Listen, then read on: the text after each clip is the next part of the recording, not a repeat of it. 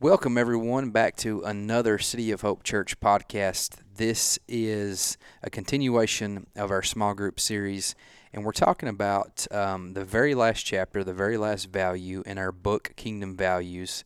We're going to be talking about power. In this particular episode, we're going to be covering pages 167 through 182, roughly. And so if this is your first time listening, or if you're jumping in at a later point, you are free to go back and listen to the episodes leading up to this one. We cover a multitude of different things from gospel, identity, community, mission. And then, like I said, lastly, we're going to be finishing up with power. And so let's just jump right in, Clay. It's been a wonderful journey so far, and we're talking about the Holy Spirit. This particular episode, we're talking about empowered living. And when we begin to talk about the Holy Spirit, first and foremost, it's the topic of quite a bit of division, quite a bit of conversation, and just different viewpoints on the subject of the Holy Spirit and kind of what that means in our lives in terms of being empowered for holy living, as the book talks about here. And so I'm just going to throw this off to you, Clay. What does it, when we're saved, when we're filled with the Holy Spirit, what does that look like? What does it, is there a process to that? It's kind of, walk through that with us and kind of define for us different viewpoints maybe and kind of how we see things here. Yeah, so the power of the Holy Spirit and the Holy Spirit in our lives it's been a big debate throughout history. And if you come from a church background that's probably more mainline, like Baptist or Presbyterian or Methodist or something like that, then essentially, more than likely, what you've been taught about the Holy Spirit is that He saves you, and that's your salvation. You receive the fullness of the Holy Spirit, and generally, what He does is He convicts you of sin, and He illuminates Scripture to you, and He leads you into all truth, and He empowers you for holy living. And then a lot of times in those groups, you'll have people that are what you call cessationists a lot of time, and what that means is that they just believe that the gifts of the Holy Spirit have ceased. And there's a lot of I notice a lot of confusion even when it comes to what it means to be like Pentecostal, because they have a different view of the Holy Spirit altogether, and that's what distinguishes Pentecostals for the most part. And but oftentimes, like even when people talk about Pentecostals, they always assume that they're snake handlers, or they're this or that, or they're tongue talkers. But the main thing that is the big difference between most I won't say all there's even differences among those, but Mm-hmm. but when you get Pentecostals or charismatic groups, Pentecostals label themselves that because what they essentially believe in is that you're saved, okay? And so the way that they would teach it would be that, okay, you repent and turn to Jesus because you're convicted of sin. The Holy Spirit draws you. You repent, put faith in Christ, and you're saved, and the Holy Spirit regenerates your spirit. And if you look throughout history, there was like John Wesley, for example, was a Methodist. He was the guy who started the Methodist movement. And what he recognized was a bunch of Christians who were saved, but they needed a deeper holiness, a deeper walk with God. Yeah. And what they were praying and fasting and seeking God and having encounters with the Holy Spirit in which they were sanctified, like in deeper ways. Like in a moment of time, they'd have an encounter with the Holy Spirit, and basically old habits, sinful habits, would just break off their lives. And so he started teaching holiness and sanctification as like this second work. Like once we're saved, we really need to pursue God for a move of the Spirit where we're sanctified in a much deeper way, and God breaks some old sinful habits. And he would teach that sanctification by the Spirit was both instantaneous and progressive.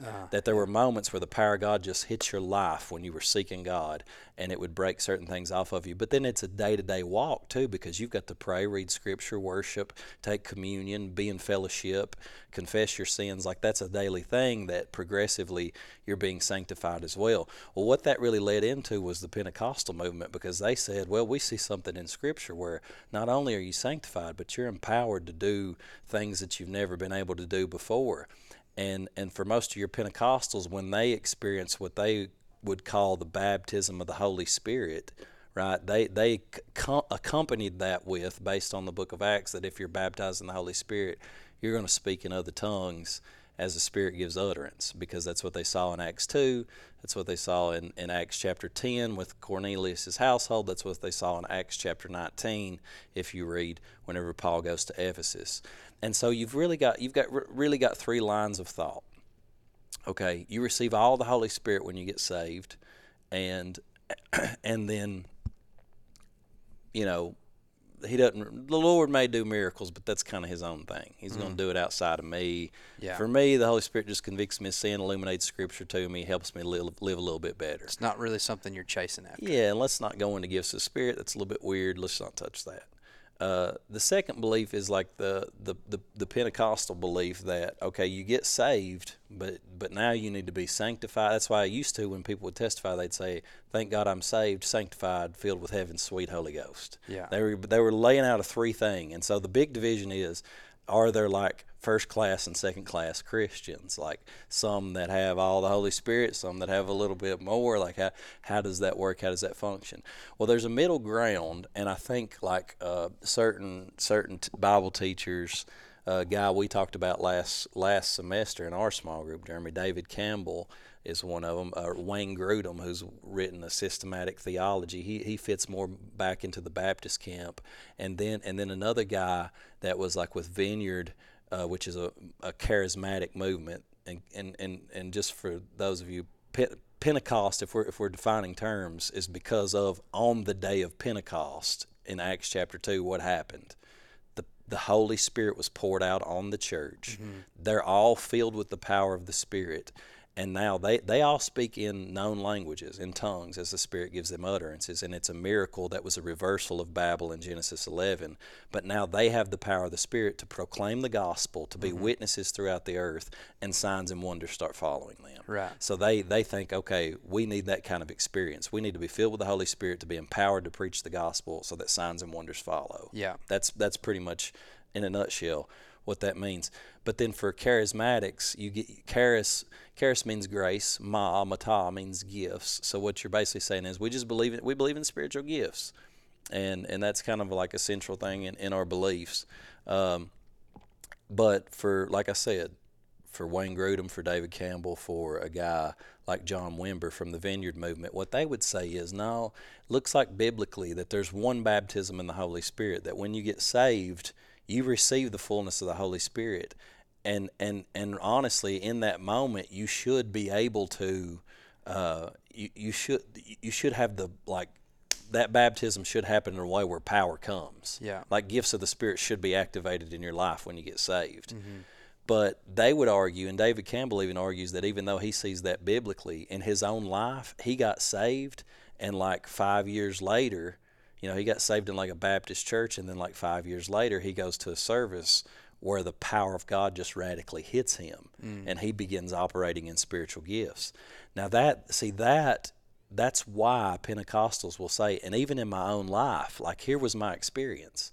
I remember praying a prayer when I was 12 years old at a Baptist church. I was deeply convicted of sin.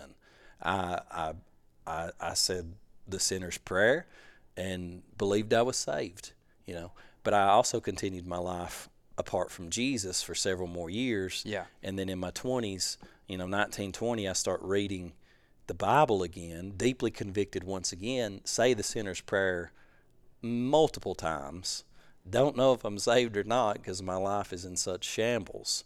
But I keep seeking the Lord, and what happens, my experience, is more along the lines of what a John Wesley or maybe even a Pentecostal would say, because something happens after I've said the sinner's prayer and believe in Jesus to save me, where the Spirit of God comes and does something radically, and in a moment of time He empowers me, sets me free from certain sinful patterns of behavior. But not only that, probably the key thing that I noticed in that moment where the encounter with the Holy Spirit was I now had an empowerment to preach Jesus, man.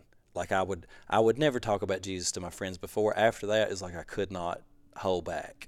So there's a newfound power now to speak to them about that. Now, so there's an argument there that it's like you could argue, well, it seems like Clay said the sinner's prayer and got saved before, and then afterward the Holy Spirit happened, like the Holy Spirit came in a deeper way. My argument is like I would rather us not argue about it. Yeah. I would rather us just say, look, what it seems like is you could get saved tomorrow, and here's the thing: when you get saved, you receive the Holy Spirit. He lives on the inside of you. He dwells on the inside of you. But in your relationship with God, you're yielding yourself in greater measure to Him as you progress. And there are moments where you need to open yourself up to not just saying, I did receive the Holy Spirit when I got saved, but I need to be filled more deeply. Yeah. That's why Ephesians 5:18 says, do not be drunk with wine, in which is dissipation, but be filled with the Holy Spirit. And it says it in basically a present, ongoing, active tense, so that we would translate it, be always, continuously being filled with the Holy Spirit. Yeah. Acts chapter 2, Peter, filled with the Holy Spirit, speaks in tongues, preaches the gospel boldly is the main thing. Then Acts chapter 4, they meet together again, they pray, what happens? Filled with the Holy Spirit, they speak the word of God with boldness. Once again, he's persecuted, they tell him to shut up. Peter, filled with the Holy Spirit, boldly speaks against those religious leaders. The point being is, there's greater encounters. As much as I've been filled with the Holy Spirit to this point in my life, there's still greater encounters for me in the Holy Spirit. Right. There's still more He wants to do in my life. Yeah. So, I mean, just to keep everybody on the same page, when you get saved, 1 Corinthians 12 says that we've all been baptized into the body by one Spirit. So let's just say, okay, so when you get saved, we've all received the baptism in the Spirit. But He wants to bring us into much greater levels of empowerment in the Spirit, so that we can function in the gifts of the Spirit and the power of the Spirit and be bold witnesses. Now, if somebody were in here, I'm sure they'd ask a lot of questions about that, because that may make them more confused than before. But what are you picking up on from all that? I mean, to me, it seems like a natural maturing. Like I think of, even our human lives. You know, when we first get saved, we're a baby, and as we get older, we mature and we learn to crawl, and you learn to walk, and you learn to run, and your understanding develops, and so forth and so on, and if I look at my own walk with Christ, it seems like that's how it's been. Like, yes, it's like you said, you get saved, you're filled with the Holy Spirit, but at the same time, there's a lot of maturing that has to happen, and the Lord is it's like He's gradually bringing us into this place of greater measure, and He can do more and more as we continue to partner with Him, as we continue to seek those things out. That just makes sense to me. It doesn't make sense to, like, okay, say the prayer, get saved, boom, you're filled with the Holy Spirit, and then just kind of like get stuck in a rut and don't seek things out. It makes sense to go after it, and as I go after it, like, the Lord's going to do more and more and more. Well, and here's the thing too. I don't think it's wise to look at being filled with the Holy Spirit as like a doctrinal theory. Don't tell me you're filled with the Holy Spirit because you said a prayer and you believe in Jesus. When you're filled with the Spirit, there are indicators. You have a boldness to speak the word of God. Yeah. And I'm not going to go as far as to say, like, I think there's many people that are filled with the Holy Spirit and used in far greater capacity than I am myself, that haven't spoken in tongues. I don't want to get into that whole thing, that argument. I speak in tongues, and I had an encounter with the Lord where that happened, but I don't think that the Bible sets that standard on everybody needs to be doing this, or they're not filled with the Spirit. I don't think that's accurate. I think it is a gift of the Spirit, and I think that there's probably an offer on the table for whoever will receive it from the Lord that you can have a personal prayer language, and we'll get into that more next week. But there's more of the actual gift as it functions in like tongues and interpretation in a body. I think only a few people really ever function in that. And it seems like when you mention the Holy Spirit and gifts of the Spirit, that's the only thing people think about. Everybody gets really hung up on tongues, and that's why, while I think tongues is a gift from God, and any gift from God is good and should never be downplayed, it's not something that we should overemphasize to the point of ostracizing people who are struggling with it. Yeah, it's not the only gift. When I really felt like the Holy Spirit just like came, and let me make this statement. This is one of the things that I experienced. The Holy Spirit comes in you at salvation, okay? He does. He comes in you at salvation for your sake, because you need the Holy Spirit to help you clean some stuff up on the inside and this and that.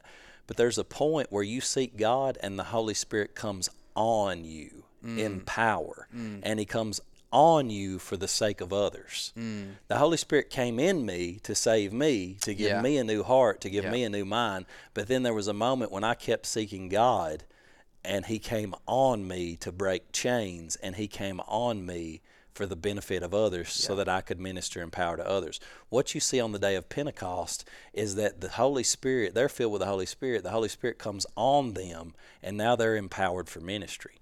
And see, so what's interesting, one of the things that you're going to have to wrestle with in Scripture to some degree is like the fact, for example, in Acts chapter 8, they go over to Samaria, and if you read in Acts chapter 8, I don't even know if this is in the book or not, but I feel like we can go ahead and hit at it. But it says now in verse 14, now when the apostles who were at Jerusalem heard that Samaria had received the word of God, they sent Peter and John to them, who when they had come down prayed for them that they might receive the Holy Spirit. Notice what it says, for as yet he had fallen upon none of them. They had only been baptized in the name of the Lord Jesus. Then they laid hands on them and they received the Holy Spirit. So it says they've been baptized in the name of the Lord Jesus. They've heard the word of God. Seems like they've been saved. But at that particular point, it says, like that's what it reads, they hadn't received this empowerment. So they go, and it even uses the language of he had not fallen upon them. So Jesus uses the language of the Holy Spirit. He tells his disciples that he has been with you, he will be in you. But then in Acts 1:8 he says, you shall receive power after the Holy Spirit has come upon you. So there's like three different prepositions of what the Holy Spirit's doing in our life. He's with us, leading us and guiding us into all truth. He's in us, transforming who we are. And then he comes upon us to use us for ministry and to give us gifts of the Spirit so that we can do the works of Christ, and it's for other people. And it's the same thing in Acts chapter 10. Peter goes and preaches to Cornelius. And it says, while Peter was still speaking the words, the Holy Spirit, notice the language, fell upon all those who heard the word. And those of the circumcision who believed were astonished, as many as came with Peter, because the gift of the Holy Spirit had been poured out on the Gentiles also, for they heard them speak with tongues and magnify God. And then he said, then Peter answered, can anyone forbid that that these should be baptized with water, who have received the Holy Spirit just as we? Same in Acts chapter 19, just to show you kind of what we're talking about here, is that Paul goes into Ephesus, and he comes and he finds some disciples. He said to them, did you receive the Holy Spirit when you believed? And they said to him, we've not so much as heard whether there is a Holy Spirit. And he said to them, into what then were you baptized? So they said, into John's baptism. And then Paul said, John indeed baptized with a baptism of repentance, saying to the people that they should believe on him who had come after him, that is, on Christ Jesus. When they heard this, they were baptized in the name of the Lord Jesus. Paul laid hands on them, and the Holy Spirit came upon them, and they spoke with tongues and prophesied. So here's my argument, is let's not get into the doctrinal debate about it, but let's say that every single one of us need a greater encounter with the Holy Spirit, and we need to regularly, every day, ask the Holy Spirit, fill us, God, give us a greater empowerment, and come upon us to use us in the gifts of the Spirit, so that we can function in ministry and do things that we would not do. I would not be preaching the gospel as powerfully as I do. There's no way. without the Holy Spirit coming upon me. For sure. I remember when I first was called to preach, and the Holy Spirit had done a major work in my life at that time. But I was so scared still had such a fear of getting up and preaching. Mm-hmm. And I prayed and fasted a few days, and the first time that I preached, man, I felt the Holy Spirit literally come upon me like heat on my head. And it was like all of a sudden I went from being scared to death and shaking to calm and bold. Yeah. And then I was able to speak, and it poured out of my mouth. And when the Holy Spirit comes upon a person like that, you turn to a different person. It's not just you anymore. It's Christ in you, working through you. You're not working for Christ anymore. Christ is working through you. Yeah. And that's what happens. And that's he goes into that in the book as well. Spiritual gifts are not derived from our natural abilities, our natural personalities, or our own righteousness. And a person cannot truly operate in their spiritual gift without, in the moment, relying upon the Holy Spirit's power. It's just like you said, when we're completely changed. There's a big difference between like doing something within our own flesh, within our own power, within our own strengths, and then all of a sudden, boom, right, the Holy Spirit breathing on that and coming upon you and giving you a particular thing for a particular time. And like even what you said there too, I love that because at first we're transformed from the inside out, like He changes us, but then we grow into a place where we're now going out and helping other people. We're serving other people, and that's how it's defined in the book. Is this Holy Spirit empowers us to bear fruit, to serve the body, and to bring His kingdom. And so when fruit, even if you think about it from like a natural perspective, a fruit is a tree produces fruit for something else. When I was in Africa, there was a gentleman that we were talking to, and he kind of was speaking to me, and he was talking about an orange, and he said, when you have an orange that is pressed and squeezed, and the juice comes out of it, and the orange, the juice isn't for the orange; it's for the person that gets to drink it. But that orange must be squeezed in order for it to produce that juice. And that was just like a real simple yet profound thing for me in that moment of exactly what we're talking about, and bearing fruit to help other people in a moment of time, and to serve others, and like I said, to bring His kingdom.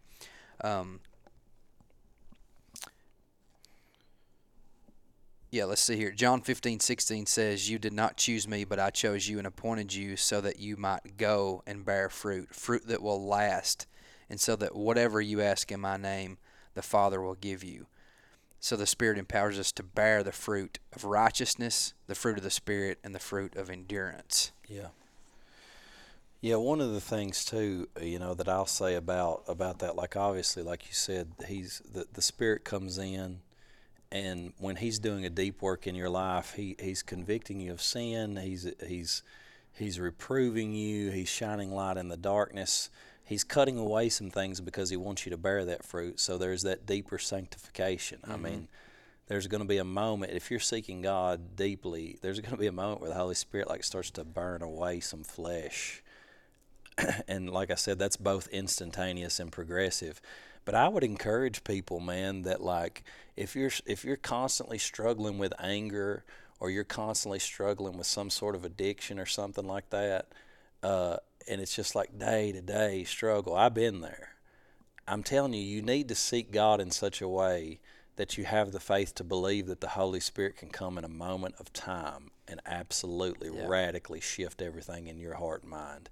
Like there's deeper levels of power in those areas that we've just not fully tapped into. I think sometimes we're not desperate enough to seek for it. I mean, Jesus gives the disciples the promise. He says, boys, they watch this dude rise from the death, okay? He ascends into heaven, but He tells them, I need you all to wait. He says, it's actually going to be more advantageous for you and better for you if I go away, because if I do not go away, the advocate, the Holy Spirit, the comforter. He ain't going, the paraclete, the one called alongside you to help you. He won't come, but if I go away, he'll come. And no longer will I be one man doing these works outside of you.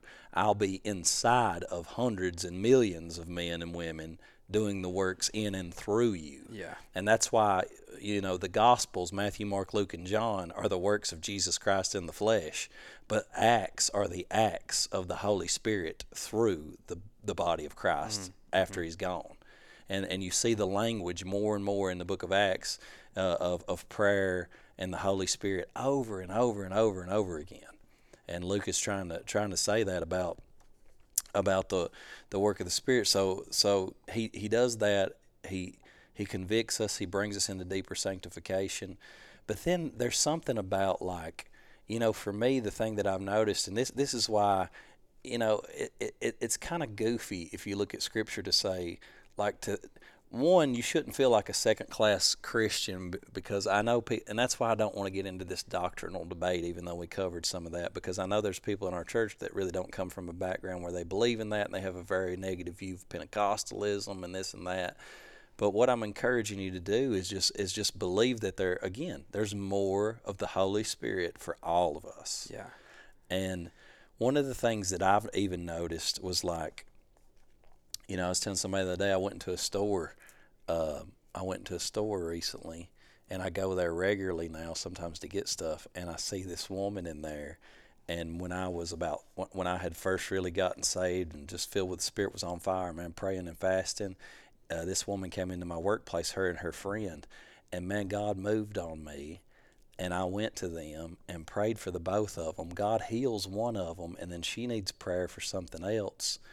And the Lord gave me a word. I'm talking about, these are the gifts of the Spirit. The Lord gave me a word about her forgiving somebody, and I confront her with that, and she turns and puts her head down. She said, "No, you don't understand. I cannot do that."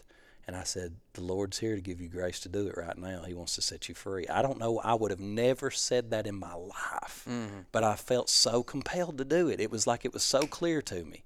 But I'd been praying and fasting that week, man, seeking God, just basically just waiting and saying, "Holy Spirit, what do you want to do?" And I'd look at a person and my heart would start to pound. Just go to them. And then these things start to rise up within you. That's Spirit-led, Spirit-empowered ministry. Yeah. And then that was one of the first times that something like that had ever happened to me. So anyway, we get down to it, and this woman forgives this person that had abused her deeply, like right in the middle of a daggone child support office.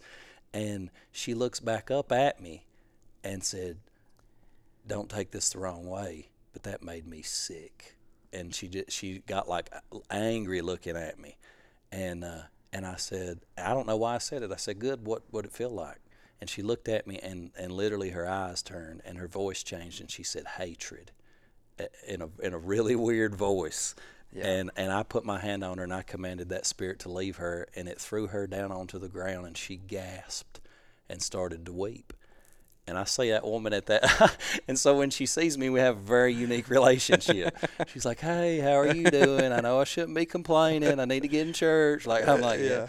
Anyway, regardless, my point is, I was experiencing those moments. Now, see, there's been times in my life, though, guess what? I get caught up in ministry and the flesh of just running a church, and my prayer life wanes, and I'm not fasting, I'm not seeking the Lord desperately, I'm not led by the Spirit anymore. I don't have those divine moments where all of a sudden the Spirit of God comes upon me and I'm compelled to go to that person and pray in such a way. It's not there. I don't have a word for anybody else. I have to prepare everything. And you understand what I'm saying? There's a difference between flesh ministry and being truly led by the Spirit. I can sit down and study with the best of them, son, and conjure stuff up out of books and all this stuff. But we don't just need that. We don't just need man's wisdom or our own ability to create a good service. We need people who will seek God, who will pray, who will fast and say, "Holy Spirit, what are you doing today? Who are you leading me to? What's the word you want me to give?" And when we do that, man, he falls on people. He falls on people.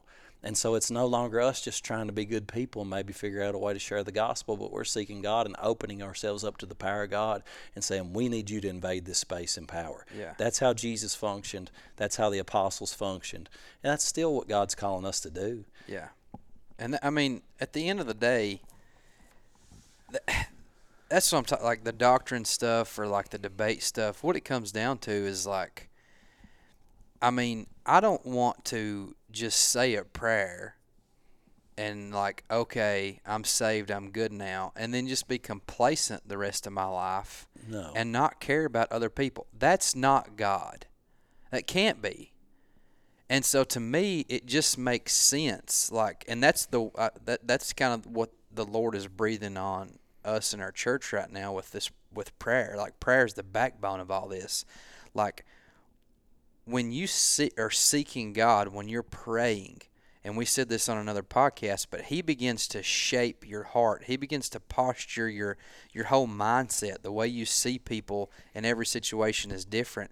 And why would we not want that? Why would we not want to grow closer to Him and have these moments where real life change happens for people? Yeah. Like, as weird as it may be and as uncomfortable as you may think it is, at the end of the day, the Lord gave you a word in a moment that you spoke to somebody and something radical happened and changed that person.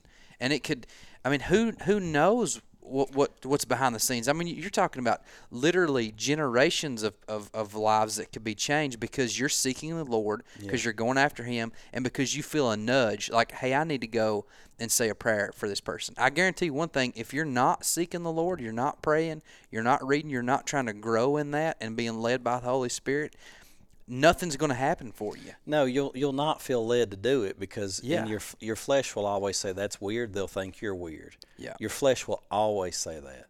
But if you sense an internal power from within you, or something, literally a physical manifestation come upon you, and we'll talk more about spiritual gifts next week, but this is why I have almost zero room. I know that some people are cessationists, and I believe they're still Christians, they're still saved, and I ain't arguing with them. I get that some people just would prefer to accept that doctrine that the gifts of the Spirit have ceased, but I cannot do it because I've had way too many experiences of God. Like with that woman, what that was, okay, the Bible says, 1 Corinthians 12, verse 7, the manifestation of the Spirit is given to all, basically to profit all. Okay, and then it lists in that particular context 9 gifts of the Spirit. Yeah. One of them is word of knowledge. Another one is discerning of spirits. In that moment, a manifestation of the Spirit was given to me. You know what it did? It made my heart pound. I got hot, and inwardly I just knew I was compelled to get up and go speak to that woman. In my flesh, ain't no way I'd have done it. There's no way I would have done that. But the manifestation of the Spirit was given to move me. I felt a physical manifestation of the presence of God on my life to go do it. Okay, so when I go and do it, I'm still confused in my mind because my mind is carnal and it doesn't always line up with what the Spirit wants to do. But as I go, there's subtle impressions and just inner knowings, okay? And one of those was that, I prayed for the one woman that needed healing, and God healed her and touched her, and she's over here in a corner weeping. And I'm telling you, the Lord just invaded the place. And then I get this. It's a word of knowledge. I don't know how I know it. I just know this woman needs to forgive somebody. I don't know who she needs to forgive, but simply me releasing that to her hit at that point in her heart where God wanted to deal with her. Yeah. And then when she turned and looked at me, discerning of spirits happened, and I realized this is a demon spirit that has took hold in her life. And that first time I'd ever commanded anything to leave anybody, and I'm not encouraging you to do that without the leadership of the Holy Spirit. That's not something I go around doing. But in that moment, I knew. Yeah. I knew I was looking in the eyes of something that wasn't that woman, and she needed freed from it. And that's what that moment in and of itself radically shifted everything I believe about the Christian life. But I prayed and fasted into that moment. Now, again, I'll be the first to tell you this is why I think there's more for us in the Spirit, because we become leaky Christians. It's possible to be full of the Holy Spirit, and then your relationship with Jesus get really dull, and you're not seeking God anymore, and you're no longer full. Yeah, He still lives in there, yeah, but you're not giving Him the same place and the ability to fill you like you did last. You're not coming to Jesus and drinking on a daily basis. Yeah. Jesus said, "Come unto me and drink. All you who thirst, come to me and drink." As the Scripture said, "Out of your belly shall flow rivers of living water." And this He spoke about the Spirit. And so here's the thing: if you want the Spirit of God to flow out of you like that, you need to come to Jesus and drink regularly. And here's the other thing: while we're talking about gifts of the Spirit, everybody's afraid of them, and even when we talk about them, it's like there's a lot of hesitation and just. And I would encourage people to ask questions about it. Let's wrestle with it. I'm open to being wrong doctrinally about some of this. I'm just saying that I've experienced some things that let me know, okay, what it says in the Bible is actually what it is. It's not somehow shifted now because we're here and they're not. No, it's still there. It's still available. So let's wrestle through some of that stuff. But understand this: that when the Bible talks about spiritual gifts, there's a commandment in there to earnestly desire spiritual gifts, and it comes to us at least 2 times that I know of in 1 Corinthians 12. Pursue love, but earnestly desire spiritual gifts, especially that you may prophesy, it says. In another place it says, earnestly desire spiritual gifts. Pursue these, excel in these. And so he's saying, these things need to be done in order, because we're not here to freak people out. Yeah. We're not here to get weird. We're not here to have a wild church service. That's not the goal of spiritual gifts. The goal of spiritual gifts is people need an encounter with Jesus, and God has chosen for those that will seek Him and be diligent and say, I want you to use me in these, and are willing to go after it.